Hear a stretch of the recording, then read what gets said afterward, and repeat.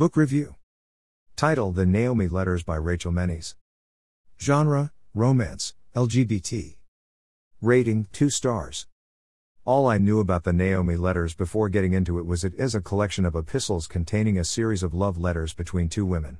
We are introduced to Naomi and Rachel as she tells Naomi about the thoughts of suicide she has had as well as her hatred for her own body, which makes me think that Rachel might be transgender or non-binary. We also know that Rachel is Jewish and often struggled with her desire for women and finds it hard to maintain a relationship, but the one with Naomi seems different and holds a special place in Rachel's heart. As we read through the letters, I was confused a little by Rachel's relationship to Naomi. Initially it seems like they are lovers separated by circumstances, but it might also be that they have broken up, as the unsent draft letters imply that they are no longer together and Rachel is at fault for that, but it isn't really clear.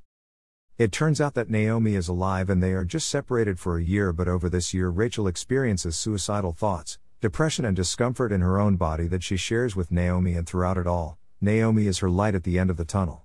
While I appreciated the sentiments that are presented in this book, it was difficult to connect with the author because the material is so personal.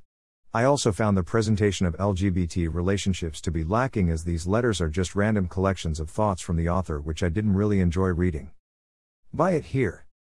Paperback/hardcover, Amazon.co.uk, Amazon.com. I received this review copy from Edelweiss.